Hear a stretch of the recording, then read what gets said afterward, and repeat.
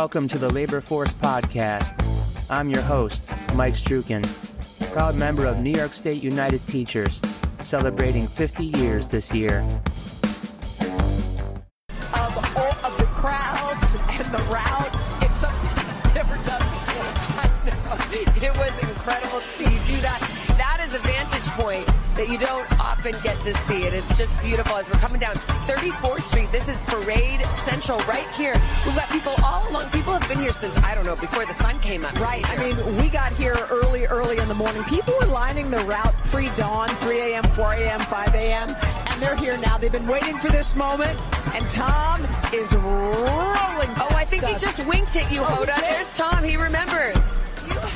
If you've noticed lately the kids in your life talking with an Australian accent, this lovable pup, probably the reason why. Bluey is back at the parade, but this time she's brought a new red balloon. 2024, Nickelodeon and Paramount Plus are going all out as they celebrate 25 years of boundless positivity. Can you imagine how much pumpkin pie they'd have to eat before they got full?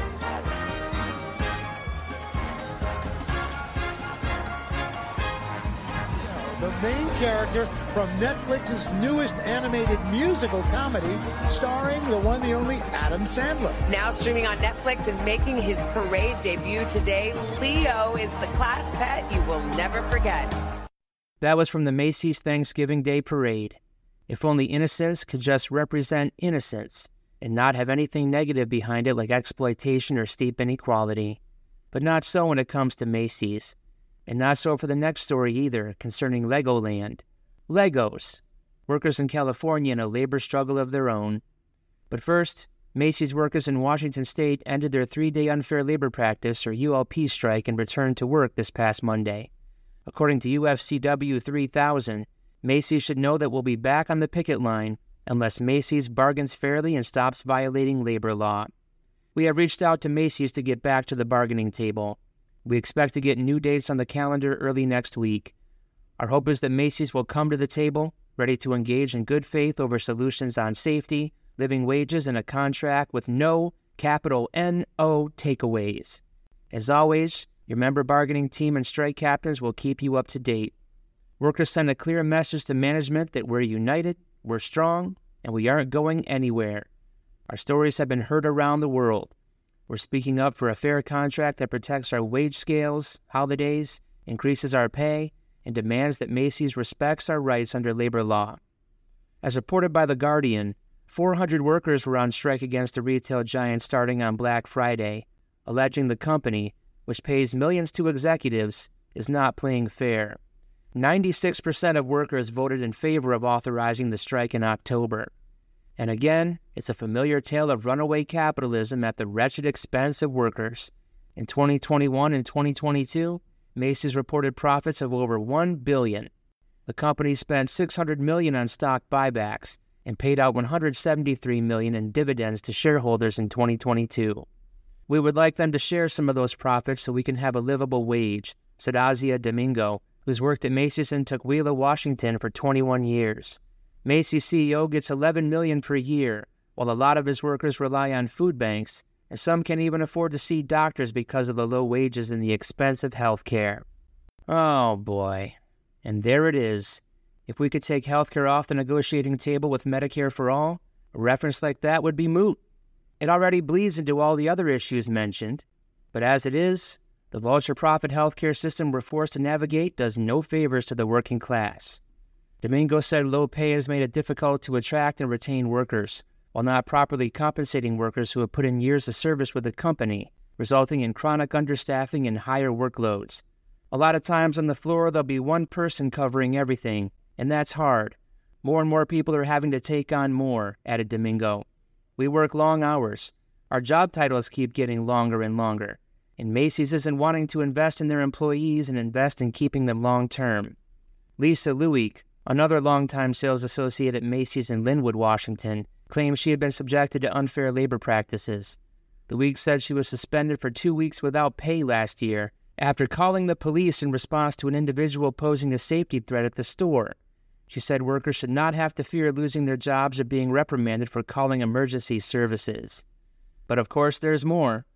Other unfair labor practice charges filed by the union include being prohibited by Macy's from speaking to other workers in the workplace, surveillance of union members, and bargaining in bad faith. We've had assaults in our stores, and we've had shootings out in our parking lots at the time when we have to walk out to our cars with no consideration at all, said Louis. They worked us to death on skeletal staffing, and it's just not fair. When we see that they've made all these billions, when they pledge to put money back into the business, they're establishing 30 new stores. They have the Macy's Day Parade. They have the fireworks. We're angry, and even our customers comment on it. And that's how you know it's bad. Imagine the typical Macy's customer, probably not typically sympathetic to the working class. If they're noticing issues, then issues surely exist. For Macy's part, blah, blah, boilerplate, blah. Macy seeks to reach a deal that is mutually beneficial to the colleague, company, and union. Note that the union comes last in that statement, but as they indicate, they'll not go away quietly. Let's give the last word on this to Lisa, courtesy of the Real News. Here she explains the trouble with pricing, the hallmark of a capitalist enterprise, for both the customer and the worker. But I would like to say, which I've had to explain to customers before when they say, well, how does this affect me? Here's how it affects you. The prices. It's not inflation. The company raises prices on the merchandise and passes all of this, the cost of theft, on to you. Every day at work, I have to call my bosses at least once a day to get permission to change a price because I'm on a last and final warning still. And I have them get their permission to change a price for a customer because the price as marked is not the price that is ringing. And needless to say, the prices are going up faster on the merchandise. Then, of course, we have staff to change them. So we at the cash registers have to call and get permission to change the prices for the customers. It's insane. It's insanity. And all of these prices are being passed on to the customers. So that's really where it comes from. The bottom line is we as a society and we as consumers are the ones who are paying the price, not just we as workers. This coming year is Legoland California Resort's 25th birthday. So we got you a little something. Introducing Dino Valley, a brand new dino-rific land.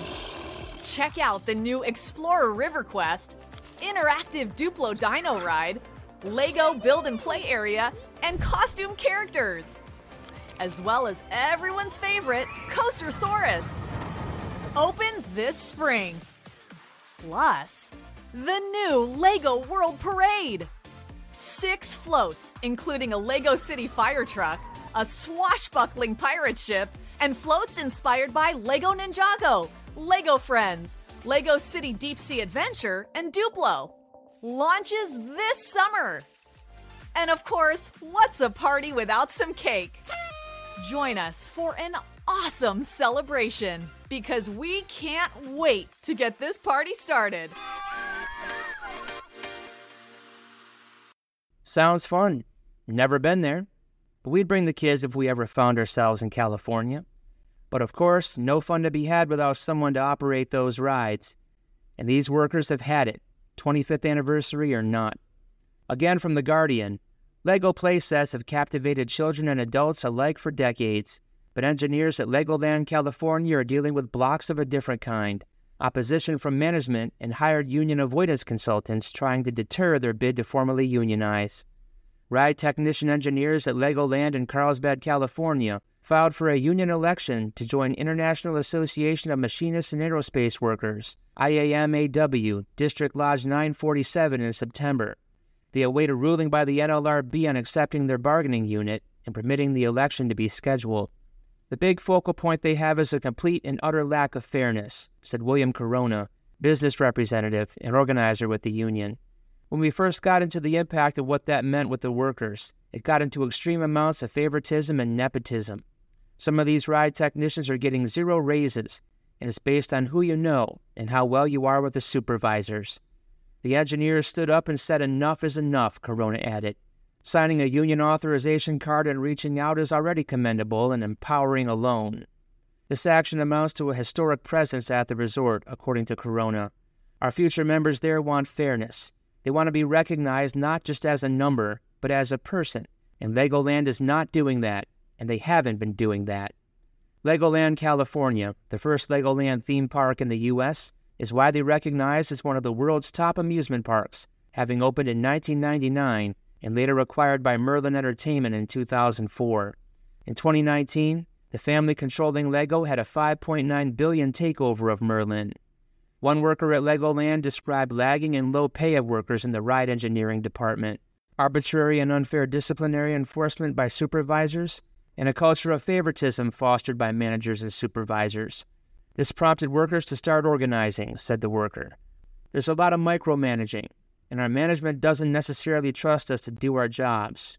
We're the lowest paid park engineers in California at the moment, I believe. Compared to Disneyland, SeaWorld, Six Flags, Magic Mountain, we're one of the lowest, if not the lowest in starting pay. Ride engineers at Legoland, according to workers, engage in various crucial tasks, such as preventative maintenance, safety inspections, and routine scheduled maintenance. However, concerns have been raised particularly in annual performance reviews. Supervisors allegedly deduct points arbitrarily for certain workers, impacting bonuses, promotions, and pay increases. So that's the second time arbitrary has been mentioned, meaning based on random choice or personal whim, rather than any reason or system. Sounds like capitalism, doesn't it? Without the kind heart of the employer, only a binding union contract with a salary scale set in stone counteracts that tendency, and it's precisely why private employers do all they can to prevent it. Accountability just hurts the bottom line, don't you know? Tensions have escalated between management and workers since the initiation of a union campaign. Union avoidance consultants have reportedly been employed to isolate and deter workers supporting the union. These consultants conduct one-on-one and group meetings to address anti-union arguments and claims, contributing to an uneasy atmosphere within the workplace. At the very beginning, they definitely made it seem like they were your friend trying to be on your side. Like, oh, we're here to help you guys, the worker said, claiming that this attitude quickly veered into fear-mongering about the union. They would give us one of the sheets they were going over. At the very bottom of that, it was saying, "Do you want the union to have complete control over you?" in black bold letters. They emphasized there's a big possibility the workplace might not get better, the Legoland could take things away, that our benefits will go down, without directly saying so. The opposition to unionization at Legoland is trying to say the union has an agenda, and that they don't, the worker added. But they do, and the union at the end of the day isn't a separate body, it's us. We're not going to do something we don't agree upon or don't want. Legoland's management has enlisted the services of Littler Mendelson, a union avoidance law firm previously used by Starbucks and Amazon. Here's an idea of the snakes they are. Is the idea of union organizing and concerted activity a thing of the past? While union membership is at its lowest point in 80 years, worker activism certainly is not. Workers today, and particularly millennials, now the largest generation in the workforce, are looking for a sense of purpose. Unions, worker centers, and online advocacy groups are finding new and often disruptive ways to empower individuals to band together and give workers a voice. Communicating with employees on a broad scale is easier than ever. Whether through mass texting, emails, or social media, messages can reach thousands of employees in mere minutes. Some unions are even organizing without traditional union authorization cards, distributing cards online that require only electronic signatures to be valid. These swift communication campaigns have given labor organizations advantages they've never known before. And employers are quickly learning that employee activism online has a higher probability of damaging employer reputations. So the unfortunate fact is that online criticism of workplace policies may generate a response more quickly than traditional organizing. Digital platforms also make it easier to organize across an industry to engage a collective voice. We've seen single-day industry and employer-wide walkouts, sick-outs to pressure employers to improve benefits, multi-state teacher strikes to improve classroom conditions and teacher pay, as well as online petitions and employee-made videos designed to change company policies and practices. Non-union employers or those in traditionally unorganized industries that want to continue direct employee engagement can no longer sit back and conclude that labor organizing and worker activism is something they need not spend time planning for. If your employees have a smartphone and a will, today there is a way.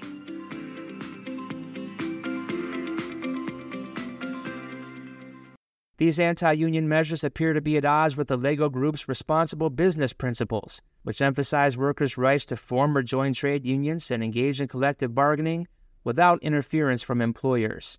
Notably, Kirkby, the private investment company of the Christiansen family, owners of LEGO, holds a significant stake in both LEGO Group and Merlin, which owns and operates Legoland parks. Legoland is a great place to work. The people that I work with are all great people, and I just feel like we deserve to be treated a lot better, one worker said. We play a very important role in the operation of the park, and that role is really undermined.